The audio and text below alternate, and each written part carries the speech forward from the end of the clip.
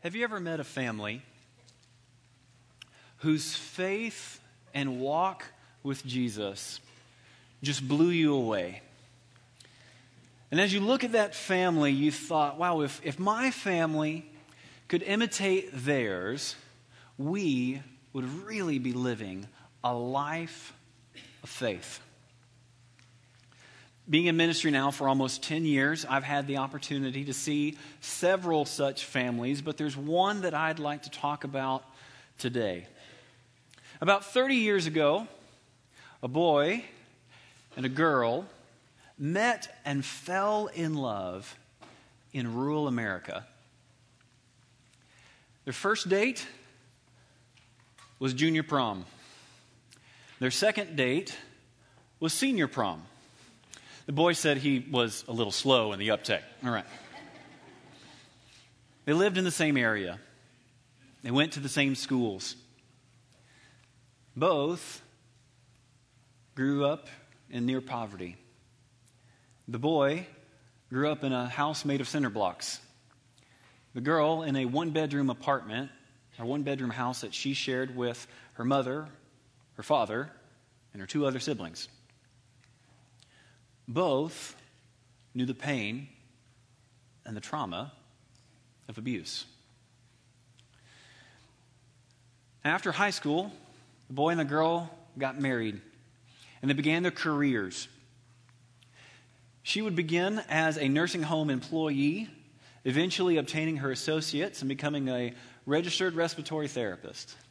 He would begin a job as a janitor, and he would get a promotion from janitor who could use a broom to janitor who was allowed to use a mop. And one promotion followed another until eventually he became a published biochemist, all without ever attaining his bachelor's degree. Though this couple grew professionally, it was their life of faith, I'd like to point out. After the birth of their two kids, they found Jesus and dove into service for him. In their little rural church, they served in the student ministry that was actually the combined ministries of several churches. They chaperoned mission trips, camps, retreats, and they were dedicated small group leaders. And against all odds and statistics that get thrown around for people who endure abuse as children, by the power of God, they broke that cycle of abuse and did not pass the same abuses on to their own kids. And what's more, when their youngest was 16, they met and adopted another 16-year-old out of a situation of homelessness and neglect. And after all these kids graduated high school and left, instead of sprucing up their empty nest and preparing for retirement, these two sought new ways to be a light in their community. And they began the journey to become foster parents. This journey would culminate in the selling of the house that they had owned for 2 decades and moving into a farmhouse whose sole purpose it was to bring kids out of the community and into foster care. Many kids would enter into this home, and many would call this couple their surrogate mom and dad. I know the impact of these two faithful Christians will be felt for generations, not just because of their achievements in their career in overcoming poverty and abuse, but because of the legacy of faith that they leave behind them. My name is Ronald, one of the pastors here on staff, and it's my joy to serve as the middle school pastor, to work with middle school students and their families, and it's a pleasure to serve alongside all the other members of this staff, both here at 410 as well as out at Stone Oak. And here's what I want us to think about today. Family is a difficult, heart-wrenching, worthwhile, God-glorifying struggle. Family is a difficult, heart-wrenching, worthwhile, God-glorifying struggle. I bet there aren't many people here today who would say that their family is exactly the way they envisioned that it would have been when they first started out. Not many brothers and sisters here in the room who'd say that their family always gets along and never argues. And even less so who would probably say that of all the families you know, yours is the most normal. And yet we know that God has ordained the family. Family is a universal truth, and it would do well for us to look at the truths that we can find here in Proverbs and learn about this institution called the family. Before he gave us the church, the temple, or even the sacrificial system, God gave us family as a means to pass along God's truths from generation to generation. And so today, as we talk about home life in the book of Proverbs, we're going to be continuing our summer series about ancient wisdom for today. So if you would, turn with me to Proverbs chapter 14 as we look at a section of this. And while you're finding that passage in your Bible or your phone, I invite you to please pray with me. Oh God, thank you for our families. God, thank you. You have given us this great gift that we might use for your glory. Be with us today, God, as we look at your family. Help us to understand the task that you have given us. I pray you bless our time together. In the name of Jesus, amen. Proverbs 14, verses 1 through 4. Every wise woman builds her house, but a foolish one tears it down with her own hands. Whoever lives with integrity fears the Lord, but the one who is devious in his ways despises him. The proud speech of a fool brings a rod of discipline, but the lips of the wise protect them. Where there are no oxen, the feeding trough is empty, but an abundant harvest comes through the strength of an ox. Where there are no oxen, the feeding trough is empty. I don't know much about oxen. And that's a little strange, seeing as I'm from Alabama, all right? Even so, I know very little about agriculture. My wife, who's from Michigan, knows a lot more about things that we might consider country than I do. But when we bought our first house, we both began to learn together very quickly, because our first house was a diamond in the rough, and it was pretty rough. Our first house was great. It was absolutely perfect for us. We loved it. There were only a few things that were a little odd about the whole situation. The first being that we not only purchased our very first house, we also purchased our very first 40-foot pole barn to go along with it. You can see it over here in this picture. What we did not purchase was the field that our house looked at. The sellers of the home drew the property lines in such a way that all we purchased from them was the house, the driveway, and the pole barn. But what they did not think about was that barn was the only way they could access in and out of the field they owned. We did not. So being a very responsible 22-year-old at the time, I decided this was a situation that needed handling, right? So I walk across the street to talk to the former owners of the home, who lived across the street. And Mr. Glenn was the matriarch of that family. He was an interesting character. And my relationship with him began as I walked up to his front porch. He was sitting on his swing, holding a leash. And at the end of that leash was a potbelly pig, who at this particular moment was wearing a diaper. And the whole thing would have been odd enough if there was not a monkey on his shoulder. And while I'm trying to have a serious conversation about property rights, there's a monkey on his shoulder, jumping from shoulder to shoulder, taking Mr. Glenn's toothpick out of his mouth, inserting it into his own mouth, and then reinserting it back into Mr. Glenn's mouth.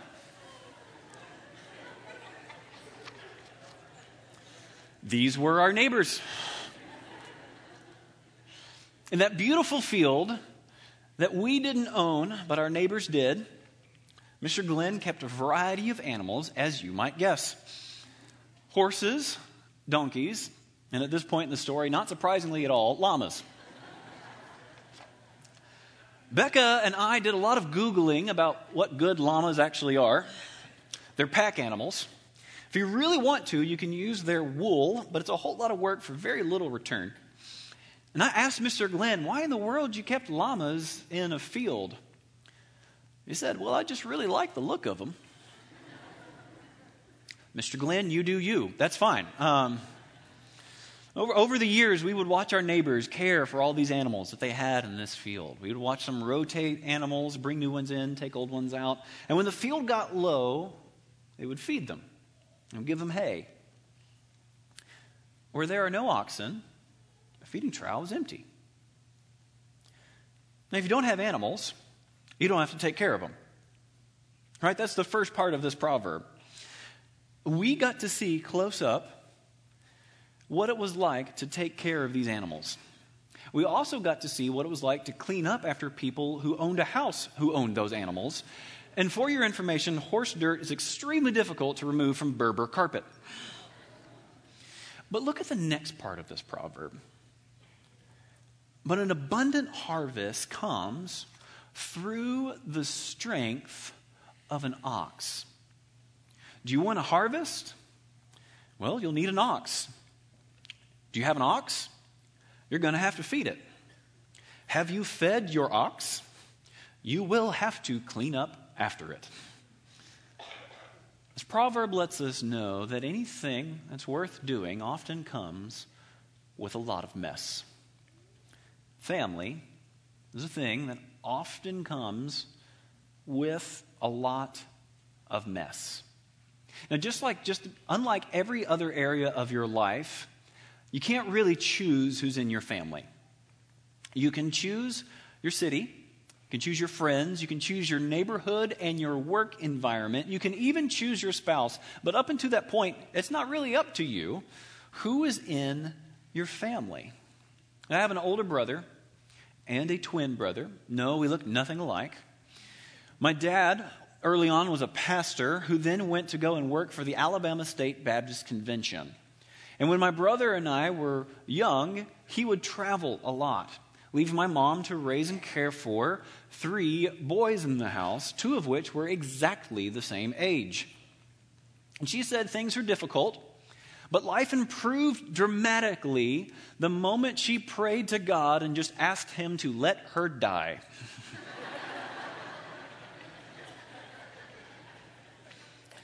Now, she was using this information to try to encourage Becca and I after the birth of our firstborn, Sophie. We had her while I was full-time youth pastor, traveling every week 6 hours back and forth to seminary. And for those of you who have survived raising young children or are currently in the throes of it, you understand.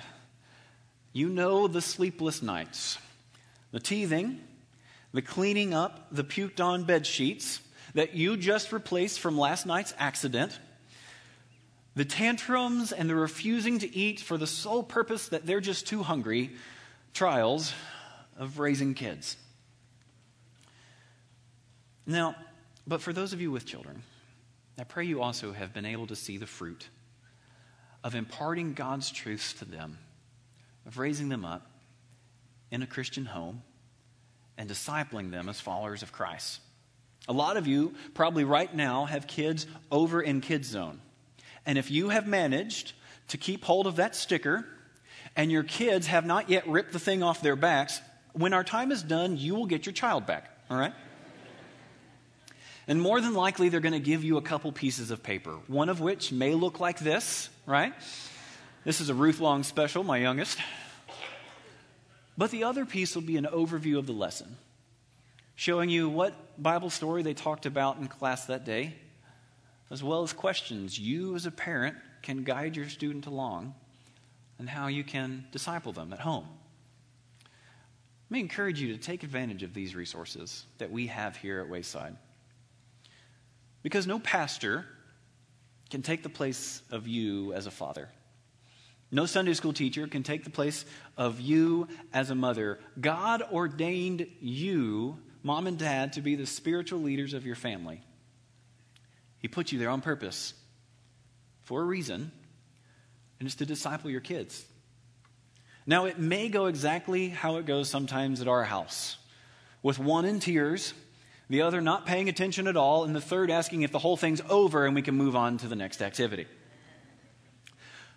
But an abundant harvest comes through the strength of an ox, from the mess. When VBS was going on, the kids were taking up a donation for the Children's Hunger Fund, and my kids got a fire underneath them about this. And when they would get home, they would raid their piggy banks where they keep their birthday money and any coins that we might give them for helping out around the house.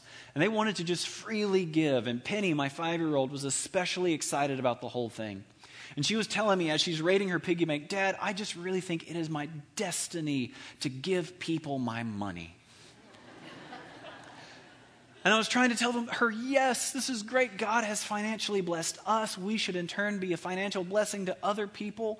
And then she then asked me if I thought that she would get her cutie mark for giving other people her money. And if that My Little Pony reference flies right over your head, count yourself blessed.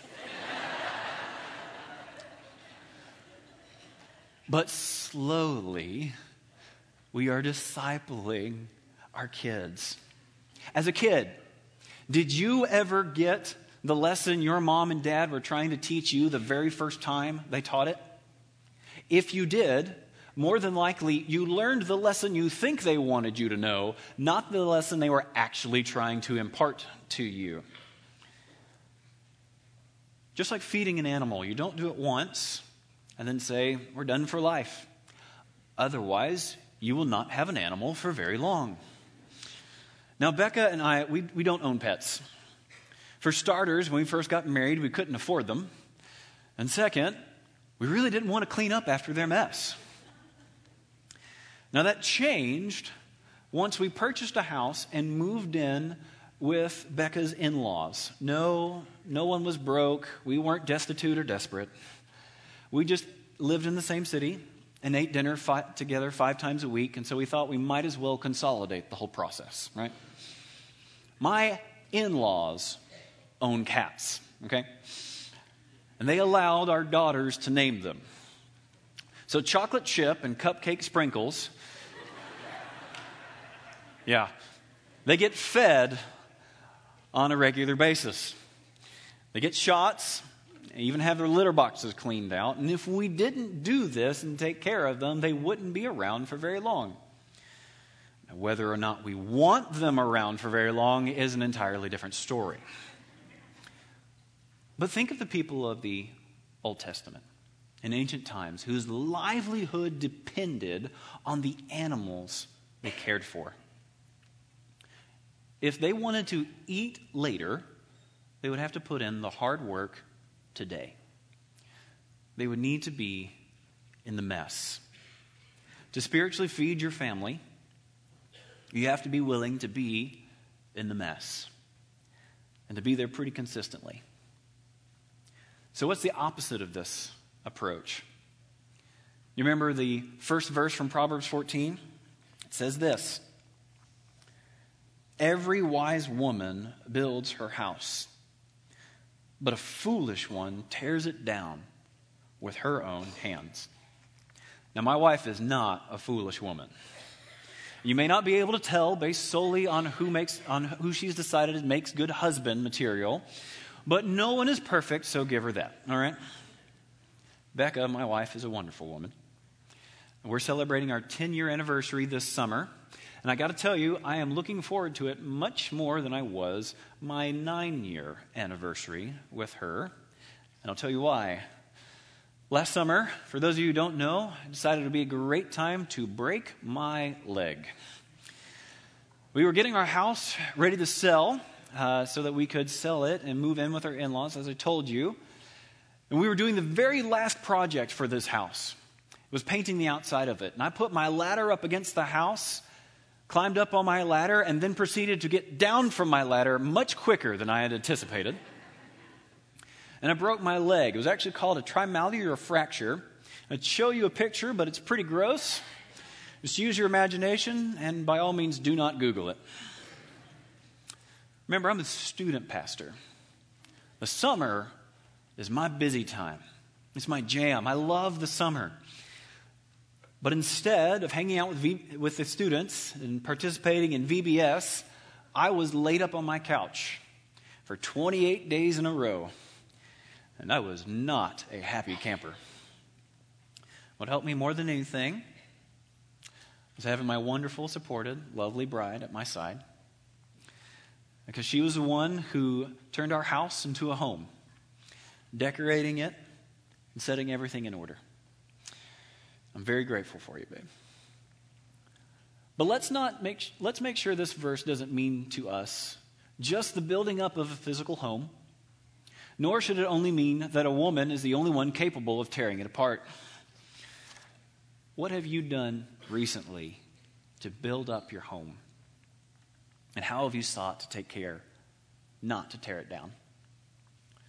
Building up your home can be encouraging your spouse, finding out their love language and just delivering. Give them words of affirmation or gifts, or allow for quality time or moments of physical touch. Building up your home can be taking the time to invest in your kids. Turn off the TV. Go for a walk instead. Or swim. Or go to my family's favorite dessert place where we often go to celebrate little things, Orange Leaf. Take time and celebrate your family. Celebrate the end of the school year. Or parents, celebrate the start of a new one. Make milestones.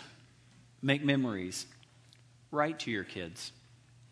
Give them handwritten notes from you. I promise they will be cherished. This is one of the ways of many that my wife seeks to build up our home. Our first daughter was born. She decided that we ought to get journals for our kids. And so for every kid, we have a journal that we write in. And as the months go by, we write things that they've said, lessons that we hope we try to impart to them, spiritual truths, and encouragement for later on in life when we will eventually give them these journals from mom and from dad. But building up a home doesn't mean just looking inward and focusing on only the inside. It doesn't mean having a 2-bathroom, 3-bedroom fortress and not interacting with anybody else outside of it. Show your family the value of building a home by investing in other people. Those outside your family and even those outside your faith. You see, for the longest time, when I was encouraged to be sharing Jesus with my coworkers, normally it was my boss from the pulpit who was doing so. And my wife was a stay-at-home mom, so she only had Sophie, Mr. Glenn, and the llamas. All right? So we had a very small circle of influence. Now, if that's you today, don't be discouraged, because we did spend many years with that very small circle, and now we are seeing the benefits of investing time in them. But now, since moving to San Antonio, our situation has changed, all right? I go to Wayside Chapel, and this church staff needs Jesus. I'm kidding, all right? My wife got a job recently, and with that have come a lot of coworkers who are operating under very different worldviews than us, most of whom include no God whatsoever. And so, as opportunities arise, we've been going to places we would not normally go and running in circles of people who we would not normally run in circles with and having wonderful opportunities to share Jesus with them and show how God has radically changed our lives. Now, I feel bad for my wife because some of you might be able to go to a social function and skirt around a topic of religion the entire time you're there, right? Not our family. Because what are the first couple questions you get asked whenever you meet somebody new, right? What's your name? Where are you from? What do you do for a living? You should see the look of utter shock on people's faces when they discover someone has snuck a pastor into their house.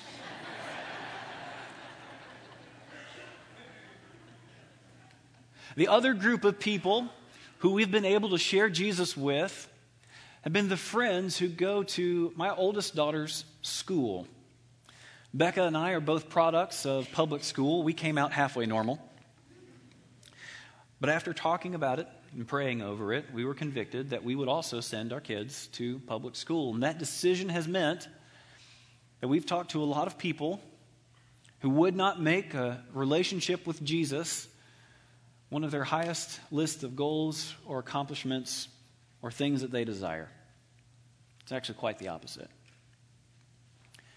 But through friendships of my daughter, we've been able to meet several families and share with them and love on them.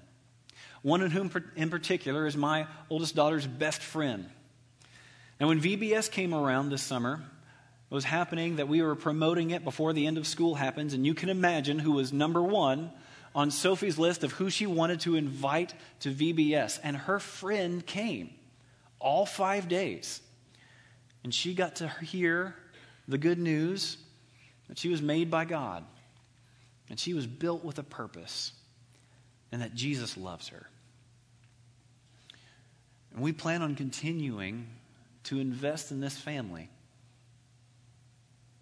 And we're challenging our kids to think about when they go to school to see themselves as missionaries there. I'm so proud of Sophie's boldness, and I told her so. Because the best thing you can do with someone is you share your story with how Jesus has radically changed your life. And if that's utterly terrifying to you, the very next best thing you can do is invite those friends to church, where you know they will hear the gospel and the good news of Jesus. So what we've been trying to do is not protect our family from the unchurched, but provide our families with opportunities to reach the unchurched. We're just trying to be in the mess. Because as a pastor, I can't walk into a school and just start preaching indiscriminately. But I can send my kids there. The same holds true for our student ministries. Something we often encourage them, that wherever they go to school, that they would see themselves as missionaries there. We as pastors may not be allowed on their campus, but they sure are. And so while they're there, students, kids, encourage you. Share Jesus with your classmates. Share him with your teammates, with your neighbors, with your friends. And in this way, you can build up your home as well. Because the field is all around us. And it's our task to labor in the job that we've been given. Now, you might be sitting here this morning and feeling dejected. Maybe the kids that you've raised have not only left home, but they've also left the faith. Maybe you sit here, husband and wife, and you desire children, but God has not yet given them to you. For those of you who have children, but they've run from the Lord and from you, I urge you to take heart. God is not unaware of your pain. This is something that I've gotten to see firsthand. I've seen the pain on parents' faces as they minister to wayward children. They reach out to them over and over and over again. I encourage you, do not give up. Because God gave you that wayward son, that rebellious daughter for a reason. Don't reach out. Don't stop reaching out to them. Don't stop praying for them. Don't ever give up on them. For those of you who have no children, I want you to take the opportunity to see the children who are around you now who need more adults in their lives. Perhaps the Lord will one day give you children, whether biologically or through adoption. But until that day comes, see all the children that we have here at Wayside Chapel who desperately need more adults in their lives to love on them, to show them that they matter, and to teach them spiritual truths. Serve in Kid Zone. Serve in the student ministries. For those of you who are alone for various reasons, perhaps because your family, what's left of them, has gone on to heaven, perhaps because your family is in another country, perhaps a divorce has torn you from your family, I want you to take heart. See around you spiritual mothers and spiritual fathers who will encourage you, walk alongside you, and be with you no matter the trials. See around you brothers and sisters in Christ who will walk with you through difficulties, pray with you, and encourage you. If you yearn to feel that connection, I pray that you would find it here at Wayside. Find an ABF. Join a small group Bible study. Be encouraged by the family of God that you have sitting around you. But you may be sitting here this morning shaking your head and going, Ronald, you don't understand my situation. You don't know what I'm going through. I just can't. It's too hard. Let me encourage you to remember that our Heavenly Father knows well family struggles. Think of his first two children, Adam and Eve. Though they had a perfect father and a perfect home, they still rebelled and they still ran from him. Think of how it breaks our Heavenly Father's heart even today when his sons and daughters run from him. Think of Jesus and the earthly family that surrounded him. His brothers thought he was crazy. And his mother at one time sent them to go get Jesus, who was embarrassing the family, and bring him home.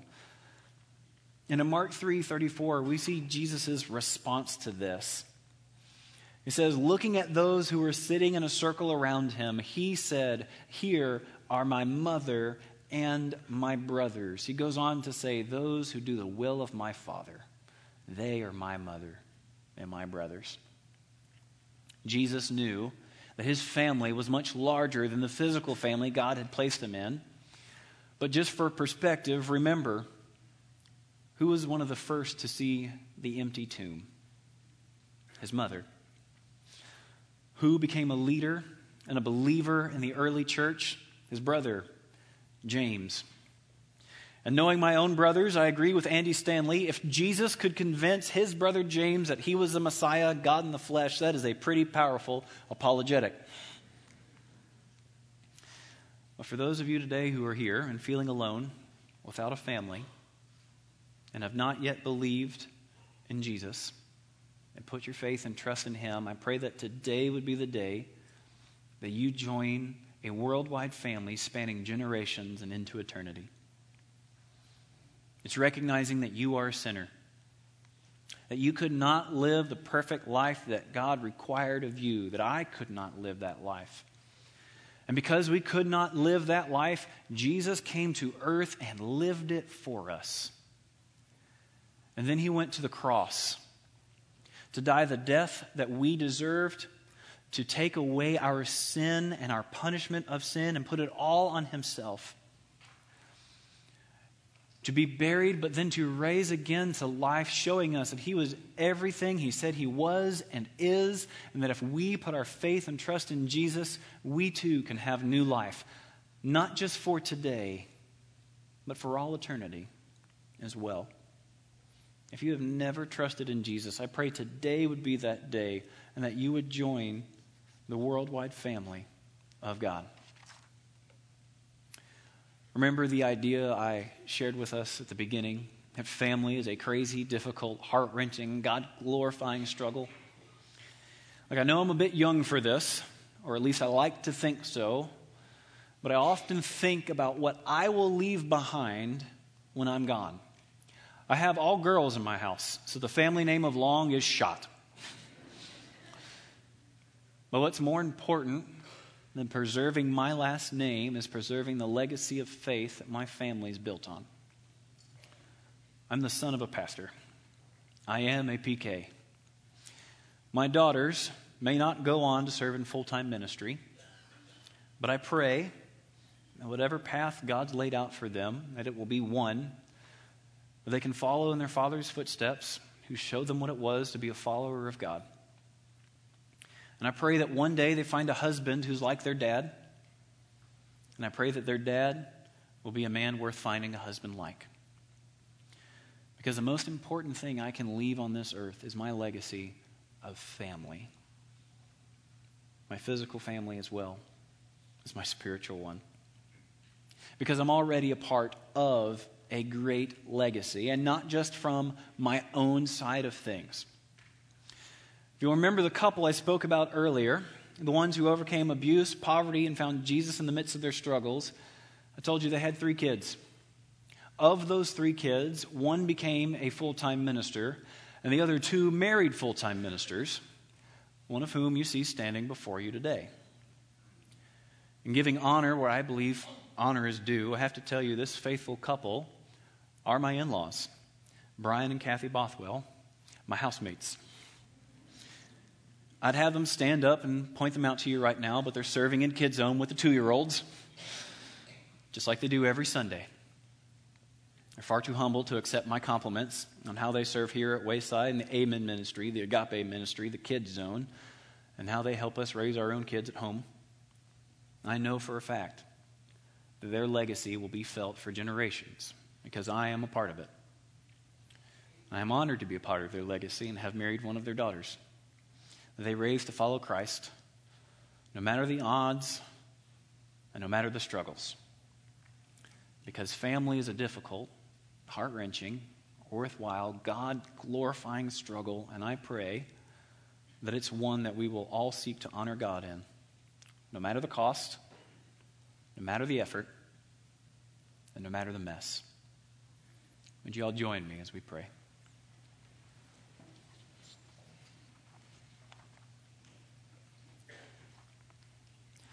Our Father and our God,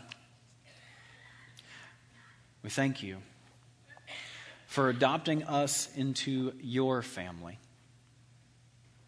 And Lord, though we were sinners who had ran away from you, we were rebellious, you still sent Jesus because you loved us, because you love your children. So God, thank you for adopting us into your family. God, thank you for all the families who are represented here today. God, I pray that you would bless them. And I pray they would take seriously the God-ordained task that you have given them of discipling their kids and raising up the next generation of faith. God, I pray you would encourage us to remember that we are a part of your family, that around us our spiritual mothers and fathers, brothers and sisters who walk with us through times of trial, struggles, and through great accomplishments and mountaintops as well. Lord, we love you, but we know for a fact that it will never outdo your great love for us. So God, thank you for being our Father and for proving your love by sending us Jesus. It's in his name I pray you bless our time as we go from this place after this song. Amen.